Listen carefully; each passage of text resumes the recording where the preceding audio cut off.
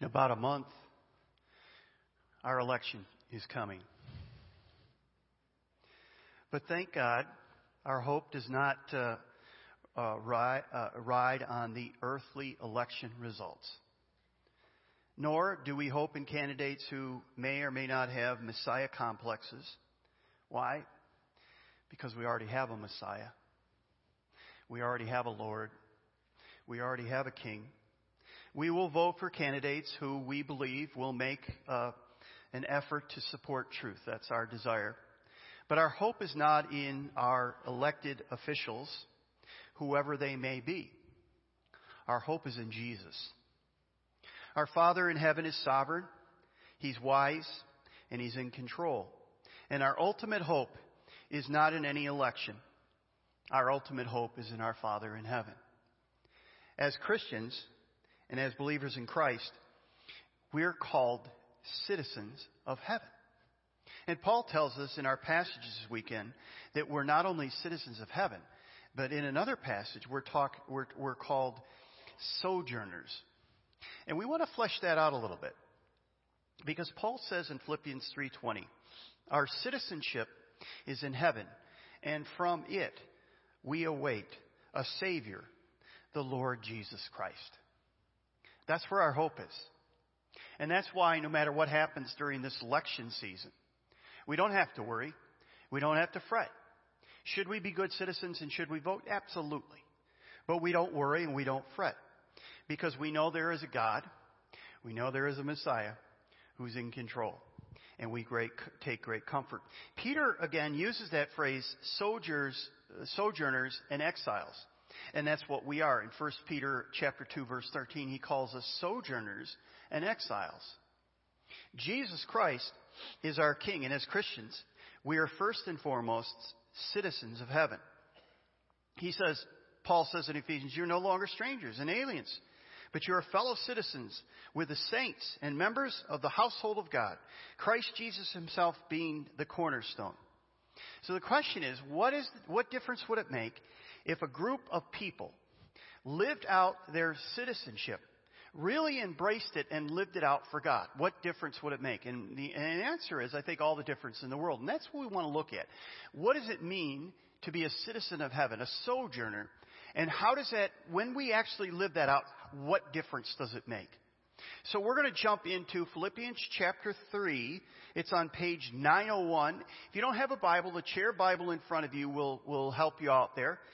Page 901, Philippians chapter 3. And I'm going to start reading at verse 17. And then we'll talk about the implications of this passage.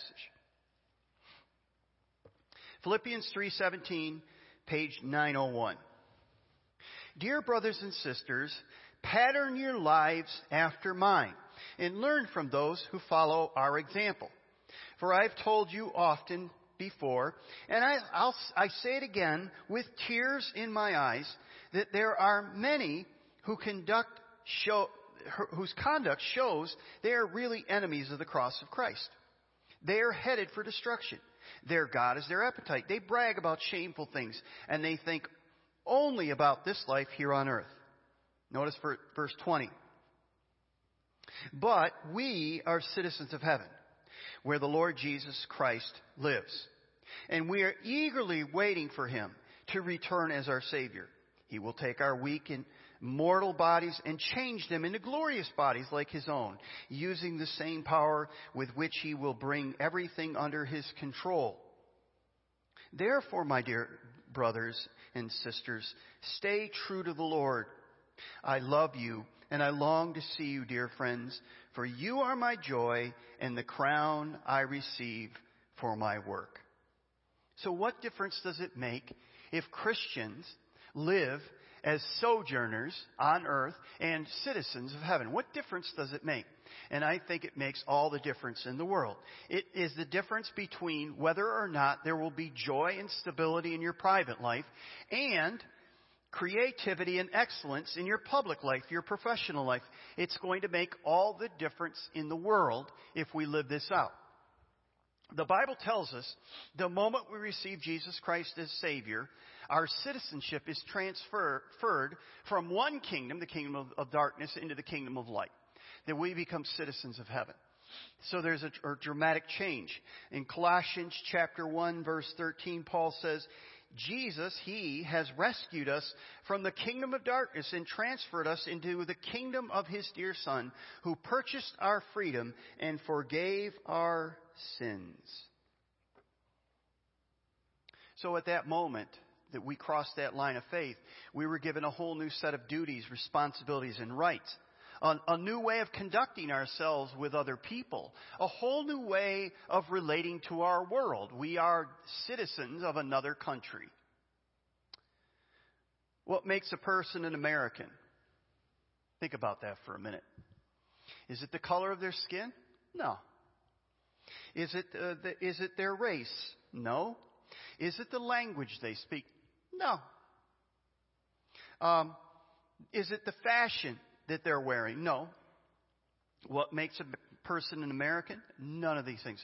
What makes a person an American is their citizenship. Their citizenship. The same is true for us. Now the point is, as Christians, we have been granted a new heavenly citizenship.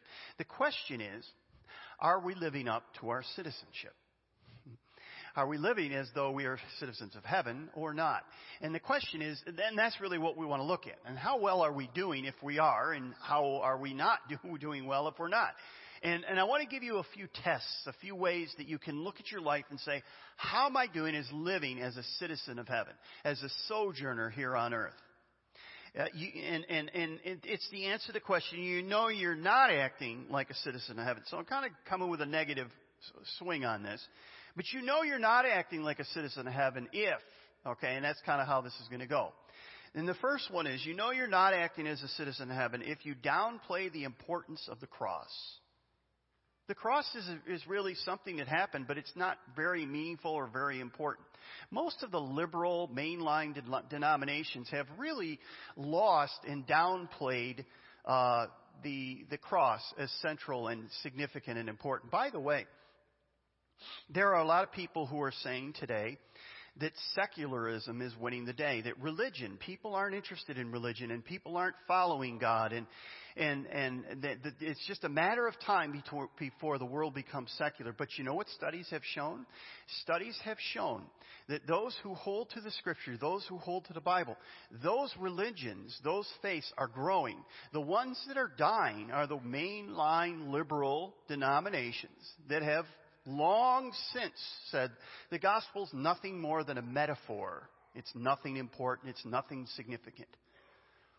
So don't fall for that secularism is taking over our world. Paul says something very interesting. The cross is central, and Paul wanted the people of Galatia never to forget the cross. Notice what he says. This is Galatians chapter 2, verse 20, page 891. He says this, "My old self has been crucified with Christ. It is no longer I who live, but Christ who lives in me. So I live in this earthly body by trusting in the Son of God who loved me and gave Himself for me. I do not treat the grace of God as meaningless. For if keeping the law could make us right with God, then there was no need for Christ to die." Now, when somebody says there was no need for Christ to die, what are they doing? They're minimizing the cross. They're saying the cross isn't necessary. It's not important. Jesus didn't have to die. He's a metaphor for sacrificial love. That's all it is. There's no significance in a sense that Jesus had to die on a cross. You know, see, it's easy to begin by the way, what I found, what we tend to do is, we understand the Christian life begins by grace. We understand that we don't save ourselves, that we're saved because a rescue party of one, His name Jesus Christ, came from heaven to earth, lived the life we should have lived, died the death we should have died, went to the cross for us, took our sin, became sin for us. We understand all that, but then once we step across that line of faith and say, Jesus, you gave your life to me, now I give my life to you, and I begin this journey with Jesus. But then we get on this side and we're on this journey and we say, I better not mess up or He'll throw me out. So grace is gone now. Now it's become law. It's become works. As long as I'm good enough, He'll accept me. But if I mess up, then I'm out. So why do we change the price tag when we do that? And that basically, that attitude minimizes the cross, doesn't it? Because it says the cross will get me across the line, but it won't transform my life. When really the power of the cross is the thing that not only saves us, but transforms us. Without the cross, we're dead. We have no hope. Jesus took your place. He took your sins on the cross. He said, "It is finished." John chapter 19, verse 30. So you know that you're not living as a citizen of heaven when you downplay and kind of say the cross is, you don't have to follow that. Number two, you downplay or you're more concerned with what you eat than who you are becoming. Notice Paul says in the passage we read, their God is their stomach. That's kind of an odd phrase, isn't it? What does it mean? What he's essentially saying, Paul is saying, is that we can become, and we talked a little bit about this last week, and we can become fairly legalistic. Churches can sometimes be more concerned about your behavior than the condition of your heart. As long as you follow the rules and keep the rules, then you're good. Right? That's like, for instance, when I was in Bible college, it was a while ago, by the way, 30-some years ago. But when I was in Bible college, they basically had rules about how we could dress, how we could wear hair or not wear hair, what kind of music we could listen to, all those things. Now, again, when I went to Bible school, I was like out of college and I was going back. So I had been through college already, and now I'm in an environment where they're telling me how I'm supposed to live. Interestingly enough, as I've gone back a number of times over the past few years, I see the students, and guess what they're doing? They're wearing the clothes that we weren't supposed to wear. They're wearing hair like we weren't supposed to wear because that was ungodly. They're listening to music, rock music. I mean, and you say, well, what changed? What changed? How is it possible that was wrong, but now it's okay? Now, what I found when I was going to college is some followed the rules because it was a badge of honor to them. But their hearts were far from God. They were just good at following the rules. There were others that rebelled. Their hearts were far from God too. The point is this, that the church has always had a list. The nasty 9, the terrible 10, whatever you want. And it went something like this.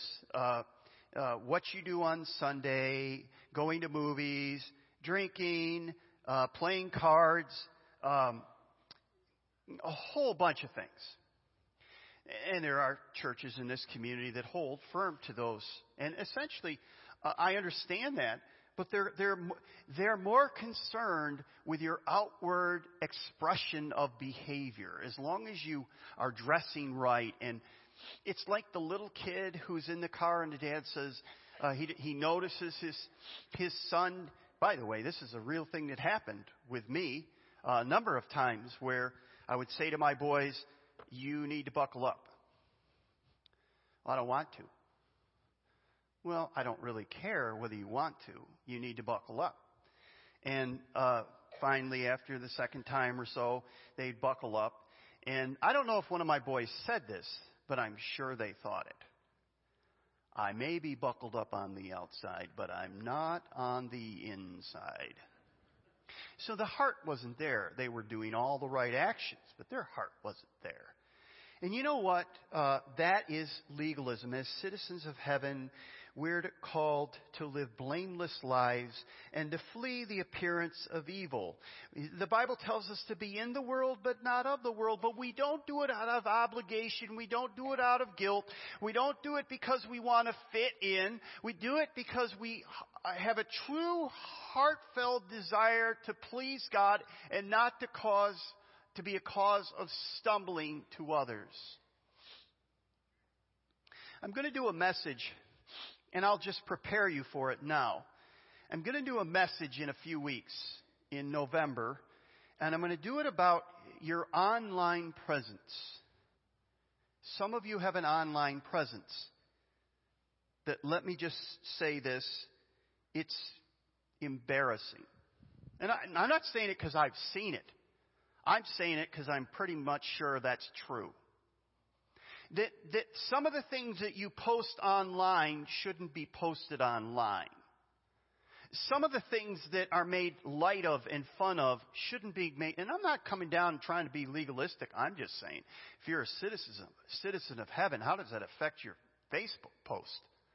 We'll talk more about that, but it's not the time and the place right now. But I believe that we're failing to show the world that we are citizens of heaven. I think that's one of the things that we're seeing right now. That we're not living out our citizenship. It's not heartfelt. We can follow the rules, and legalistic churches do that. But what I find is many times the people that leave that church leave the church at all because they say, well, I guess that's what Christianity is, and I'm not interested in that. And that's not Christianity. That's legalism. You know you're not a citizen of heaven when you're practicing legalism, when you're more concerned about the food you eat. Understand the symbolism here, the food you eat, rather than the state of your heart. Right? Number 3, you know you're not living as a citizen of heaven when you are looking for the next new spiritual insight or trendy teacher. Notice what he says.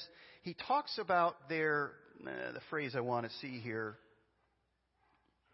He says, they downplay the cross of Christ. They brag about shameful things.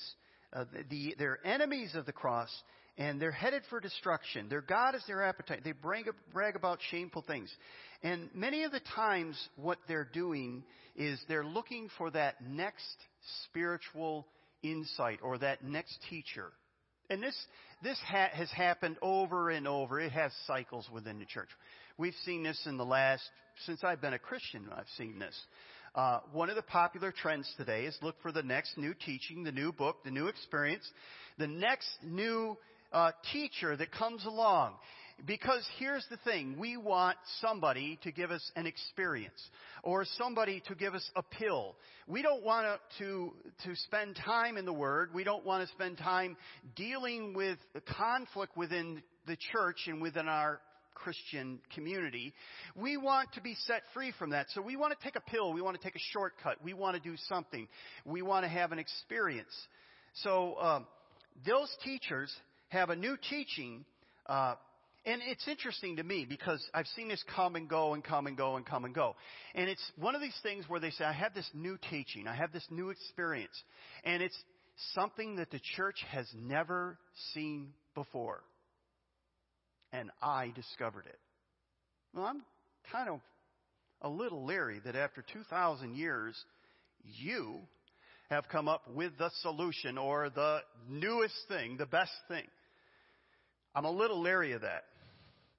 And Paul basically says that in the last days, that not only will there be a lot of these teachers and teachings, but there will be a lot of Christians with itchy ears that want to hear it. And I think we need to be discerning Christians. One of the reasons we fall for these things, and by the way, do you want to know something? The number one supplier of cults, do you know where they come from? It's not from people who aren't or have never been followers of Jesus. They're from Christians. From Christians. People, you say, well, wait, they should know better. Well, yeah, probably, but they don't. We need to be discerning Christians. And we're so easily fooled and astray from the truth. What I mean is, we're not students of the Word. The knowledge of and understanding of the Bible and theology is at an all-time low in our world, and especially in America, in our nation. It is. For instance, if I were to say to you that you need to be good Bereans, some of you would know what I'm talking about. Others of you go, what? Well, I'm going to show you what a good Berean is. So turn to Acts chapter 17, verse 11. And I will show you what I mean by being a good Berean. Because this is the idea of discernment. Whenever anybody Paul basically said it last weekend. He says, if I or an angel from heaven or anyone else gets up and teaches a different gospel, let him be damned to hell. Well, how do you know if they're teaching another gospel? Well, you have to be a good Berean. Well, what's a good Berean? Well, here's what it says, Acts 17:11. The people of Berea were more open-minded than those in Thessalonica. Now, when it says open-minded, it doesn't mean they're open to any idea that goes along. That's not what it is. If you read about what happened in Thessalonica, the gospel was preached and they rejected it. The people in Berea accepted the gospel. That's what it's saying. Now, notice what it says. And they listened eagerly to Paul's message. And notice, they searched the scriptures day after day to see if Paul and Silas were teaching what? The truth. Do you know if somebody gets up, even me, and I'm teaching the truth or not? Do you know that? Do you know? And so we have a lot of false teachers out there, just like there was in the early church. Do you know if they're a false teacher or not? And I just say, unless you're a good Berean, you won't know it. Well, what did the Bereans do? It's the same thing we need to do. We need to go back to the Scripture and say, where is it written? That's one of the tenets of the free church. The free church basically says, where is it written? You want to talk to me about an experience? I say, where is it written? You want to talk to me about a behavior? I'll say, where is it written? Show me from Scripture. If you can't show me from Scripture, I'm out. I'm out. They were open-minded about hearing God's Word, but they were always checked to make sure that it was God's Word. That's what I mean about being discerning. A citizen of heaven is a discerning person. They look at the Scripture, and they hear any message, whether it's on the radio, on TV, whether it's from this pulpit, whether it's from wherever they visit, a book that they read, whatever it is. And they're always asking, where is it written? Where is it written? You know that you're not doing well as a citizen of heaven when you lump in the victim and the enemy, victim of the enemy with the enemy himself. How do you respond to those people who oppose the truth? You say, well, they're enemies. No, they're not enemies. They're deluded. They're deceived by the enemy. They're not the enemy. And we need to be very careful about that. And I'm talking about people who are part of cults. Are you cross? Are you angry? Are you cold? Are you harsh? Do you see them as the enemy?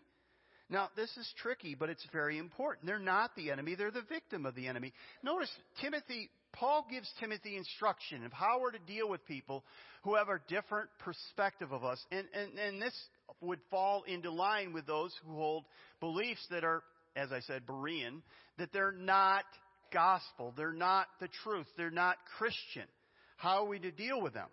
Well, he tells us, 2 Timothy chapter 2, verse 24, page 914.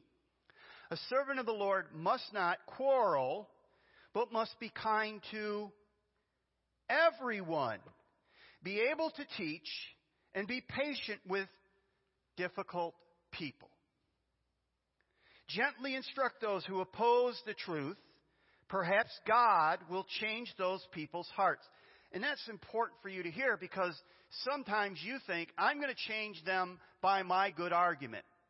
Well, hopefully you will, but probably you won't. Until God turns the heart, nothing turns, right? And so you can gently be used of God. Perhaps God will change those people's hearts, and they will learn the truth. Then they will come to their senses and escape from the devil's trap. Do you understand what he's saying here?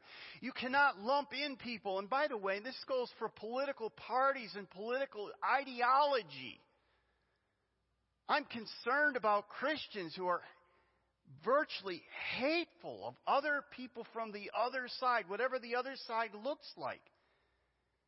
And you have to come to a place and saying, until God turns the heart, why would you expect them to understand what you see as crystal clear? Notice the last thing he says, for they have been held captive by him to do whatever he wants. As a citizen of heaven, We treat everyone that we lock eyes with dignity and respect.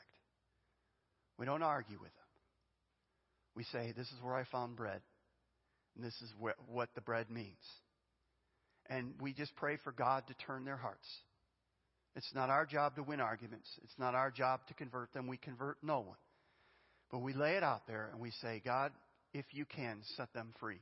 Because when God sets a person free, He sets a person free indeed. And some of you can attest to that. Your eyes were blind and you didn't see it. But then one day God turned your heart and everything changed. And now you see things differently. But you didn't then. Remember who the enemy is. The enemy isn't somebody who holds a different position. The enemy is the enemy. And he has other people blinded. All right. You know that you're not living as a citizen of heaven when you are living as if this world is all there is. Notice they think only about this life here on earth. Some of you, I hope most of you, are believers, followers of Jesus Christ. You receive Jesus as your Lord.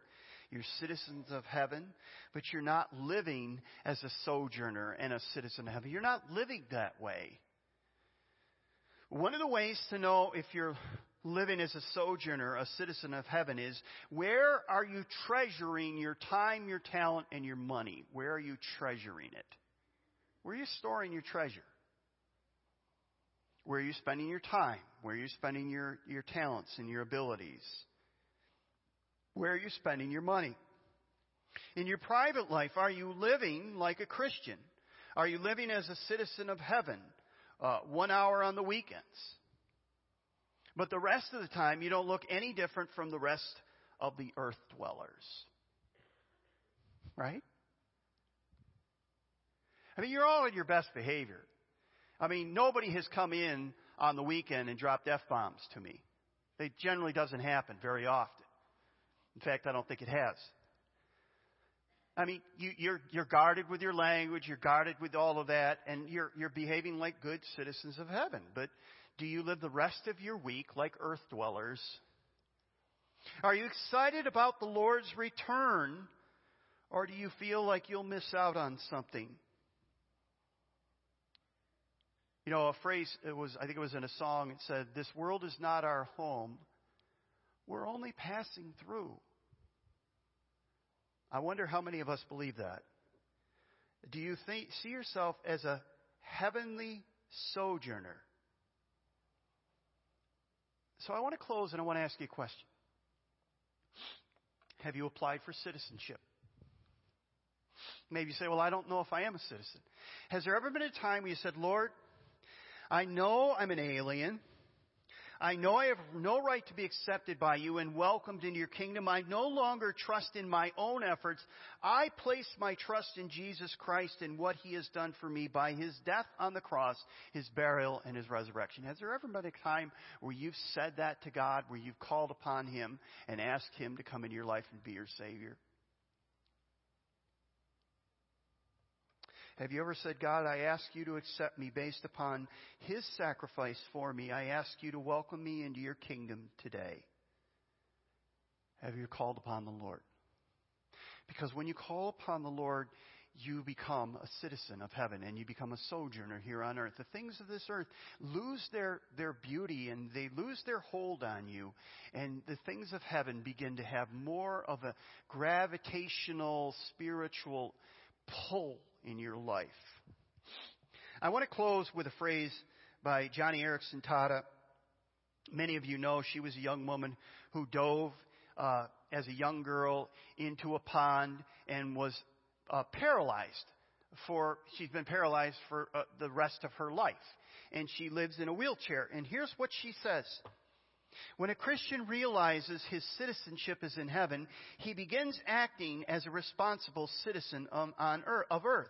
He insists wisely in relationships because he invests wisely in relationships because he knows they're eternal. His conversations, goals, and motives become pure and honest because he realizes these will have a bearing on everlasting reward. He gives generously of his time, money, and talent because he's laying up treasure for eternity. He spreads the good news of Christ because he longs to fill heaven's ranks with his friends and neighbors and family members. All this serves the pilgrim well, not only in heaven, but on earth, for it serves everyone around him. Are you a citizen of heaven? Are you a sojourner here on earth? Your life will tell. Stand with me. Let's pray. And so, Father, we come to you this weekend knowing that we have been set free from sin, but we have taken on a new citizenship. But maybe we haven't been living as citizens of heaven. We've been living more like earth dwellers, not as sojourners, not as people who are passing through, not as those who are investing our time and our talent and our treasure for your kingdom. And your Spirit has spoken to our hearts in an area or two that we need to kind of get back into play here.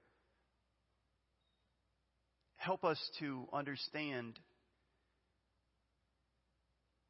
that we won't live in this world forever. There will be a new heaven and a new earth, but this world is passing. Our life is passing. Life begins after death. But help us to live as citizens of heaven. Father, some people say that person is no earthly good because they're so heavenly minded. I would say that's a total misunderstanding. Because when we understand what a citizen of heaven is, that we are no earthly good unless we are heavenly minded. When we become so heavenly minded and so tied to what you're doing through us and in us and how you want to use us on this earth, we will become the citizens you've called us to be, the sojourners you've called us to be here on earth. Help us to do that, Father, for the world needs to meet heaven dwellers. We ask this in Jesus' name. Amen.